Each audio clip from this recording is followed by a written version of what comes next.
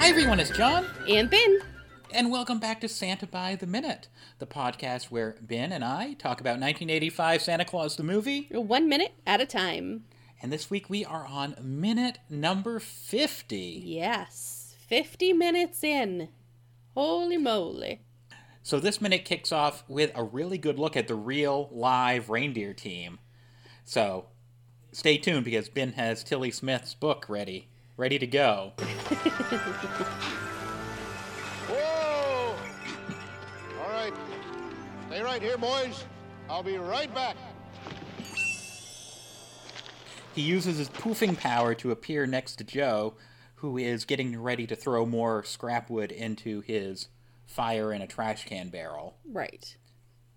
There's got to be a better word than poofing, but poofing is so much fun to say. Poof. I guess technically he's teleporting, but teleporting sounds like so scientific and like Star Trek-y. Yeah. It's like... This is I'm more just gonna- magical. Yeah, magical poof. Right. I said... Whoops, sorry, go ahead. I was calling it zapping, but it doesn't have the right sound effect for a zap. I don't know, when I hear the word zapping, I think of like a witch, like, using like electrical powers Yeah. to like zap someone. Uh-huh. So I think we'll go with poofing. And my theory about how the poofing magic works in this movie, I think Santa can only use it to teleport small distances. Mm-hmm. Like, he couldn't, like, poof from the North Pole and be, in a totally different country. He needs to be, like, on the rooftop of, like, a house or a building that he wants to enter to poof. And I think that's consistent throughout the movie until there's another character who seems to possess the same poofing power, but that is far, far in the future. And it kind of throws a monkey wrench in my poofing theory. But I think as far as Santa is concerned, I think that's pretty on target. What do you think? Yeah, I mean, maybe he may only be able to poof to somewhere close or somewhere he can see, or has been before. Because he seems to use the poofing power to get up and down chimneys. Right. So he'll land on the roof, and then he'll be, like, next to the fireplace. Right. And same thing to go back up it again. He poofs up of it. Right. Poofs and he's back to the sleigh. So I think he can only use it in a very small area. Yeah. Or else his Christmas Eve rounds would go a lot quicker if he could just go boom, boom, Right. boom, boom, boom. Yeah. So I think he still needs to physically land on a rooftop to get down below. So Santa greets Joe. He says hello. And Joe responds by saying, Hello, son. Hey, Beat It Man. Find your own doorway. Don't crowd me. in the foreground, very briefly, when Santa first poofs in behind Joe, we see a vehicle with the license plate 215917. Yes. I just wanted to bring this up briefly. Okay. According to the Internet Movie Cars database, that is a 1971 Chevrolet Chevy van. So props to the Internet Movie Cars database that I just recently discovered. They've ID'd every car in every movie ever made. Well, what about the one that's in front of the van? Oh, well, let me see. I still have it up on my screen. 1 second. You can't see too much of it, but it has like a little spoiler on the back of it. I don't think they've ID'd that one. Oh. Probably not enough of it to be able to ID it. They also ID'd the police cars. I feel like I've missed a bunch of car identifications, but I'm sure they'll bubble up again in the movie. I thought you were going to say there was some significance to the license plate. I didn't know you were going to tell me what kind of van it was. I was like, ooh, there's significance here. No, I wish there was significance. I should make something up. Like, that's like the secret code you have to unscramble in Santa Claus the movie. The day they started filming and the day they stopped filming. February 15th. And September 17th. Now we'll have to look that up. It's like maybe that does seem plausible. Like they began filming. Someone would post that on IMDb. and we would totally, like, look, it was true. So anyway, behind Santa also there's a big sign. Mm-hmm. I'm assuming it's for laundry. I can't think of any other thing that would be. Yeah, I was assuming it was laundry as well. Like a laundromat. Yeah. You can't see the L anywhere. But I'm assuming it's a laundromat. So Santa, like, takes, like, a kind of a scolding voice to Joe, like, what are you doing out here? What are you doing out here? I'm pitching a no-hitter for the Yankees. What's it look like? I'm pitching a no-hitter for the Yankees. He has, like, that New York gangster, old-timey gangster voice going on. What does it look like, Santa? You Poor talking to Joe. me?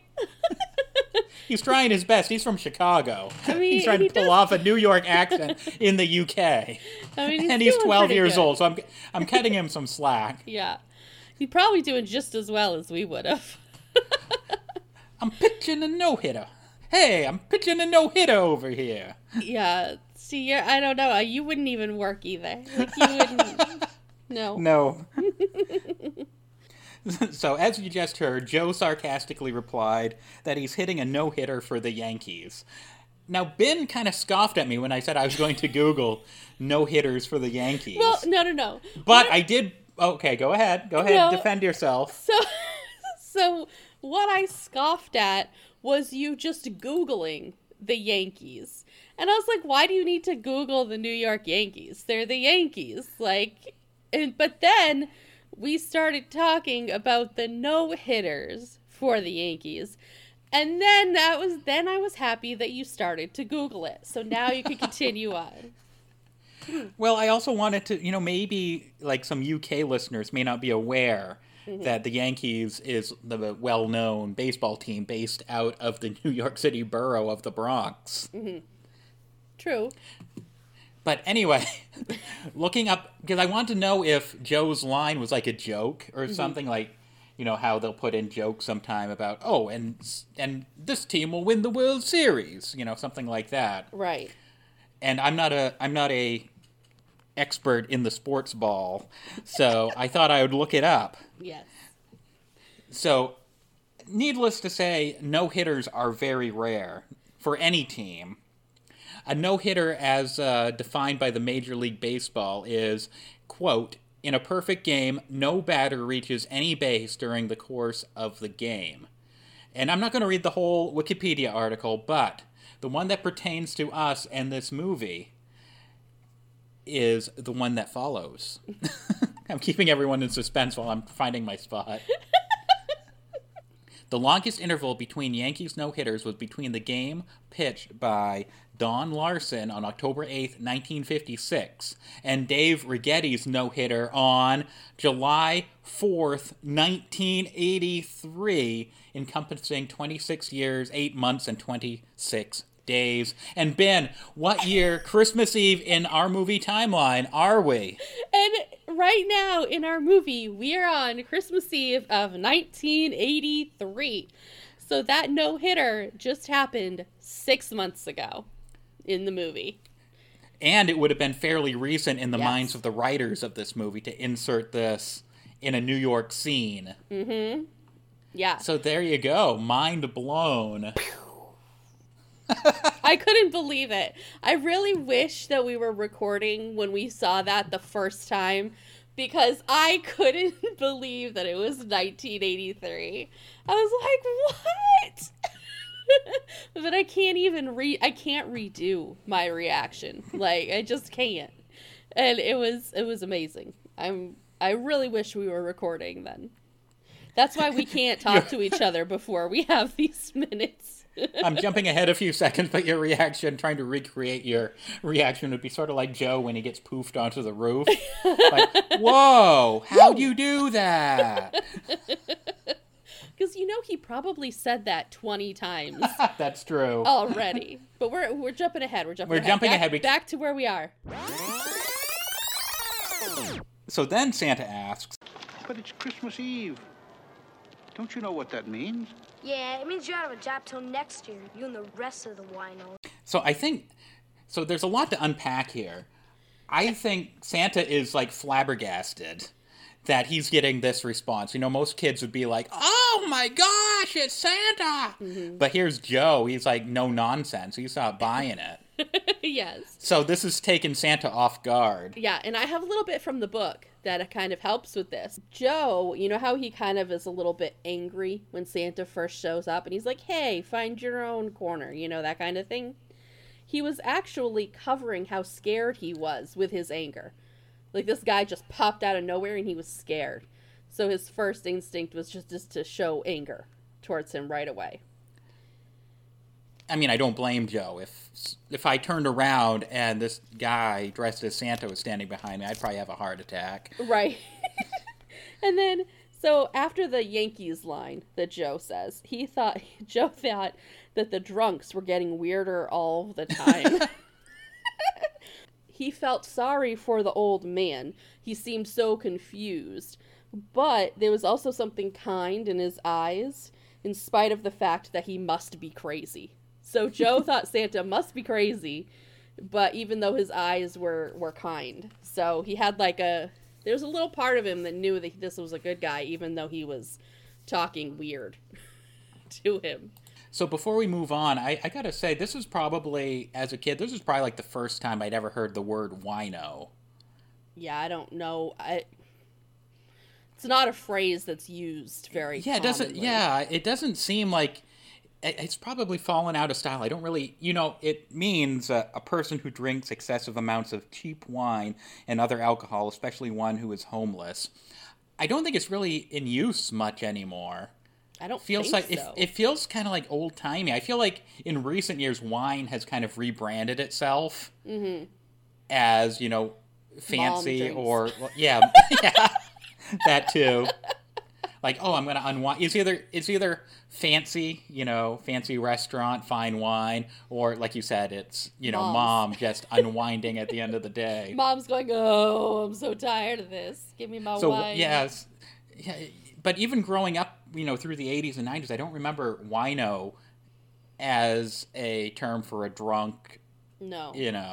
Though we being didn't all live that on common. the streets, so we're not, you know what I mean? But still, yeah. We weren't really around where we grew up. We weren't really around cities, so that it may have been commonly used in cities, just but not even in the woods like we grew up. Well, but even now in our adult years, yeah, you don't hear wino being tossed around. No, you don't.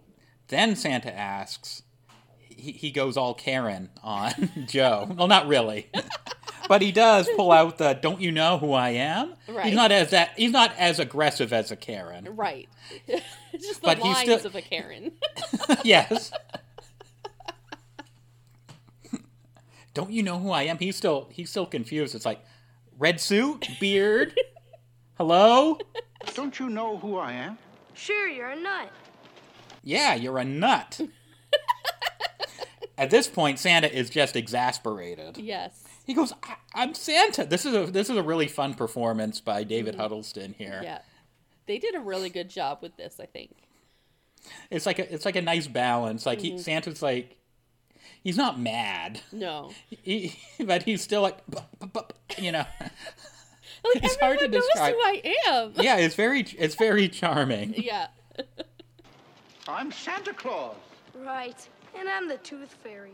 Now, before we move on from that Tooth Fairy line, I feel like if this was a more modern Santa Claus movie, I feel like there'd be a joke here about Santa saying, "Oh, I know her." Yeah. Because in the Tim Allen Santa Claus sequels, the Mrs. Claus and the Escape Claus, right? He is friends with the Tooth Tooth Fairy and the Easter Bunny, Mother Nature, and probably somebody Everyone else. Cupid. The Sandman. Everyone. And who knows? Maybe if the Salkin Santa Claus universe continued, maybe they'd expand his universe a bit as well. He also knows the Tooth Fairy in the Guardians, the animated. Yeah, the DreamWorks movie. What's it called? Like, it's Guardians something. I don't want to say Guardians of the Galaxy. Yeah, it's not Guardians of the Galaxy. Rise of the Guardians. Rise of the Guardians. We own it, I think. So with the big buff Easter Bunny. Right. Yes. So they're all friends. Well, friend. I use the word friends loosely in that movie as well. So I bet that would be a joke. I'm sure. Sorry to sidebar again, but that was Hugh Jackman as the Easter Bunny, wasn't it? Yes, in that it movie? was. Yes, it was. Okay, I forgot who was Santa. Now I'm gonna have to Google it. Hang on. I don't remember. Who Sorry, was guys. Santa. We're taking a sidebar. DreamWorks. Alec Baldwin. Yeah. Okay. And he was called North, and Chris Pine was Jack Frost. Yeah. And Esla Fisher was the Tooth Fairy. The Tooth Fairy was a guy in the Tim Allen ones. Yes. Yep. I had to think for a second. Am I confusing the Tooth Fairy with the Cupid? But no, he was a guy. And then of course there was a Dwayne the Rock Johnson movie where he played the Tooth Fairy. Did you ever see that? I don't think I ever saw it. No. Yes, in 2010, Dwayne Johnson played the Tooth Fairy in the movie Tooth Fairy. I've never actually seen it, just the posters. We'll have to see if that's streaming somewhere. Yeah, I bet that'd be pretty funny to watch. And they made a sequel, Tooth Fairy 2. Can you guess who played the Tooth Fairy in Tooth Fairy 2? Direct-to-video 2012. John Cena. No, Larry the Cable Guy. Oh, yeah, I guess that would be it, too, yeah. That's quite the downgrade from Dwayne Johnson. Yes. No offense, Larry. I'd prefer the Dwayne Johnson one. Thank you. Oh, John Cena's not answering the phone. Who can we get for Tooth Fairy 2? Let's get Mater. Anyway, we've gone way off track on this sidebar. But bringing it back to the movie, and this is what I wanted to bring up with you off mic, but it's like, no, I got to bring this up on the show. Okay, what? You know, this is a world within the movie, within Santa Claus the Movie 1985, where flying reindeer exist, Santa Claus himself exists, elves exist. Mm-hmm. Do fairies exist? And I think you can make a case, not only does Joe make a reference to the Tooth Fairy here, but remember, I'm breaking some rules of Movie by the Minute podcast etiquette, but we've done it plenty of times. I think that ship has sailed. We're not very good with the rules. or that sleigh has taken off. Right. But anyway, you remember when Patch and BZ meet for the first time? Uh-huh. And Patch says, "I'm an elf." And remember BZ says, "You mean like a fairy?" Mm-hmm. So could fairies or the Tooth Fairy, by extension, exist in the world of Santa Claus the movie? Maybe. There is even evidence within the movie itself for this case to be made. Sure. Why not? I mean, we don't know. It could be. Just because we don't see them doesn't mean that they don't exist in this movie universe. Well, now I want to talk about why BZ's mind would go to fairies when he's confronted by an elf. Yeah. I don't But know. we'll get there. We'll get there in a few minutes. Yeah, a few months. We have time to think about it. Just something to think about till we get to minute whatever later this year. Then Santa says in kind of a huff, he goes, "Well, we'll have to do it my way." Well, I guess I'll just have to do it my way. Okay. And then they poof, right? Up to the roof. Yes. But before we go to the roof, there's actually a part in the book before they go to the roof that I need to read. And I can see, I don't know if they filmed it, and it was a deleted scene, or if they decided not to film it at all. But it's a part that I can see why they cut it out. But I need to read it to you guys because I haven't heard this before either. I'm excited. I can't wait. Okay. Santa says, right after Joe says, "And I'm the Tooth Fairy," Santa says, "I'll prove it to you." The old man said almost desperately. He held out his hand and said, "Come up on the roof with me." And Joe jerked away, suddenly frightened. He backed up, glancing anxiously down the dark, deserted alley. He was all alone with this old weirdo, who was maybe even some kind of pervert. "No way, man," he said. "You get out of here, or I'll call a cop."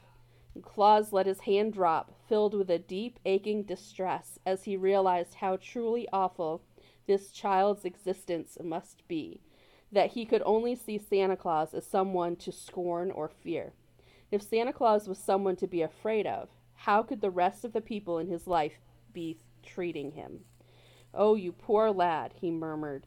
He folded his arms. "Well, I see I'm going to have to do it my way." And he pressed one forefinger against the side of his nose, concentrating. Abruptly, the alley was empty. And then they were up on the... If they did film that, I'm kind of glad they trimmed it out. Yeah. We don't need visions of child molesting Santa. Exactly. So, I'm glad that they cut that out. But...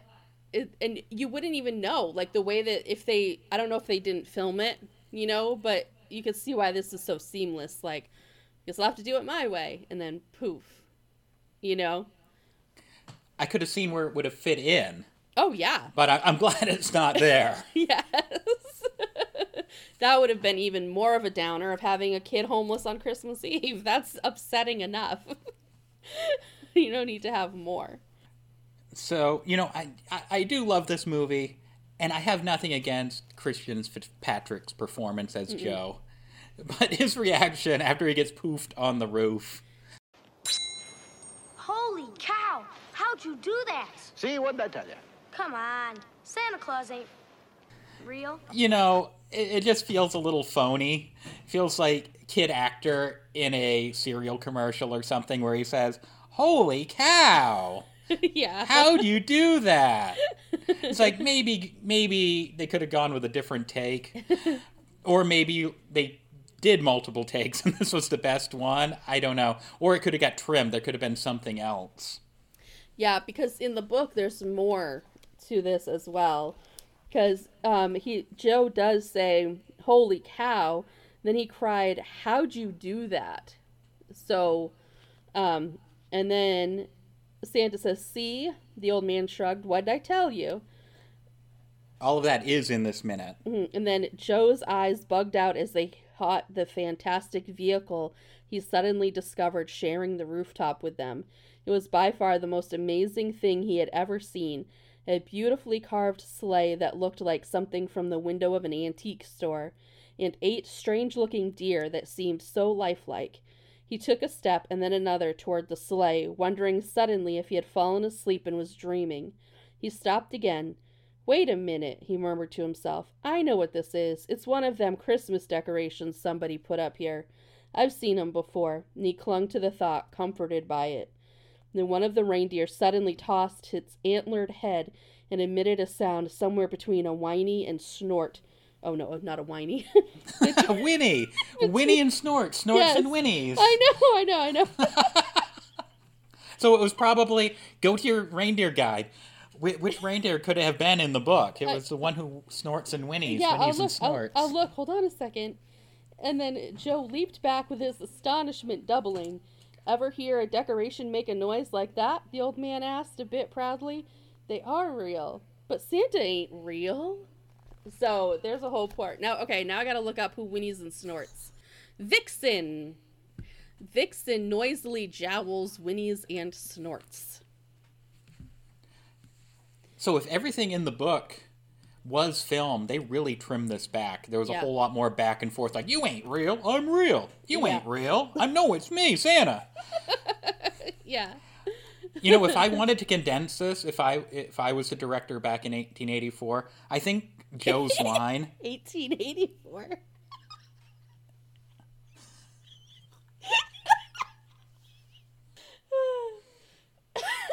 Okay, continue on. May I go on?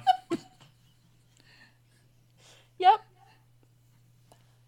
Yes, back when I was recording those moving pictures in 1984.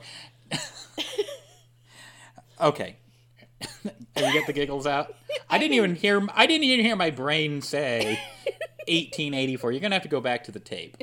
Anyway, if I was a director of this movie and I wanted to condense this, I would have taken Joe's line where he says, when they get on the roof, he goes, "Come on, Santa Claus ain't real." I would have mid-poof. Like, he could be down there in the alley and going, come on, Santa Claus ain't poof. Then he could be, like, in disbelief, real? I think that would have played out a lot better. So Yeah. take this podcast and send it back to Gino Schwartz Okay. and the editors back in 1984 Yes. and have them run with it. When we get our time machine, we'll do that. Well, I think Doc Brown has one in 1885. I think I got my year right that time. I think you still said 1885, but I think that's true, too. Yeah, when he was in the Old West. Yes. So you're not wrong. So then Santa asks, Want to go for a ride? A ride? A ride on that? I've never even been in a plane. and then our minute ends as Santa says, What? he gets cut off like mid-word. Yeah. Will ya? Will ya? It's such a funny sound. I mean, watching it in real time in the movie, it doesn't mean anything, but when the cuts off and we watch it over and over, all we hear is, will ya? Will ya? So just one more thing before I'll let you go with Tilly and some of the reindeer stories. My eyes keep going to this one big present box protruding out of Santa's bag Yes. in the back of the sleigh. I'm sure we'll see it again once they actually get in the sleigh next minute, but my eyes go directly to that one box. Yes, and they have their green wrapping paper with the stars. They They are consistent. Yeah. They are consistent with that wrapping paper. Not so good with the Coke cans, but they are with the wrapping paper. Yes. So while we're looking at these reindeer on the roof, how about we transition into some more reindeer stories from Tilly Smith's book, Velvet Noses, Velvet Antlers. Did I get it right that time? No, Velvet Antlers, Velvet Noses. Yes. You edit it so I say it the right way. Well, then you have to say it just as exciting as the first time you said it, not like you're... Holy cow! Let's read a story from Tilly Smith's book, Golden Antlers, Golden Noses. All right, so... I mean, velvet. So from Velvet Antlers, Velvet Noses, I have one more story that I'd like to share. This is a short one. Tilly always felt sorry for the filmmakers because it wasn't a huge success, partially due to a media story about the reindeer. I had never heard this before. I have read this in the book, but I had never heard this in any of my research. Go ahead.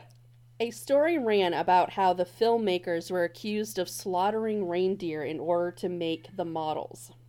But in truth of it was the filmmakers saved the lives of the reindeer. Because in Norway, thousands of reindeer are reared every year for meat. So the skins used for the models were from the deer that had and were already going to be killed. So they didn't actually kill reindeer for the models. They used the hides of reindeer that were already used for eating and meat purposes. So they were just using parts of the reindeer that were already going to be, thrown out. So, not a cheery story, but, at least if you ever heard that story when you were younger, they didn't actually kill any reindeer. Man, this minute has been a roller coaster. We've taken a lot of weird sidebars, and it's got a little dark at times. It has. I'm glad to fly out of this minute and into minute 51 here so shortly. This minute really encompasses real life. It's happy, it's sideways, it's dark, it's everything. This minute's got it all. So, Ben, how about you tell everyone where they can find us online? If this is their first episode, if they've made it to the end, and they want to know more about our podcast. You can check out our website, which is in the description of the podcast, or you can find us on social media at Santa Minute on Facebook, Instagram, and Twitter. Ben and I post a brand new episode each and every Wednesday, and as always, you can listen to any of those episodes For free!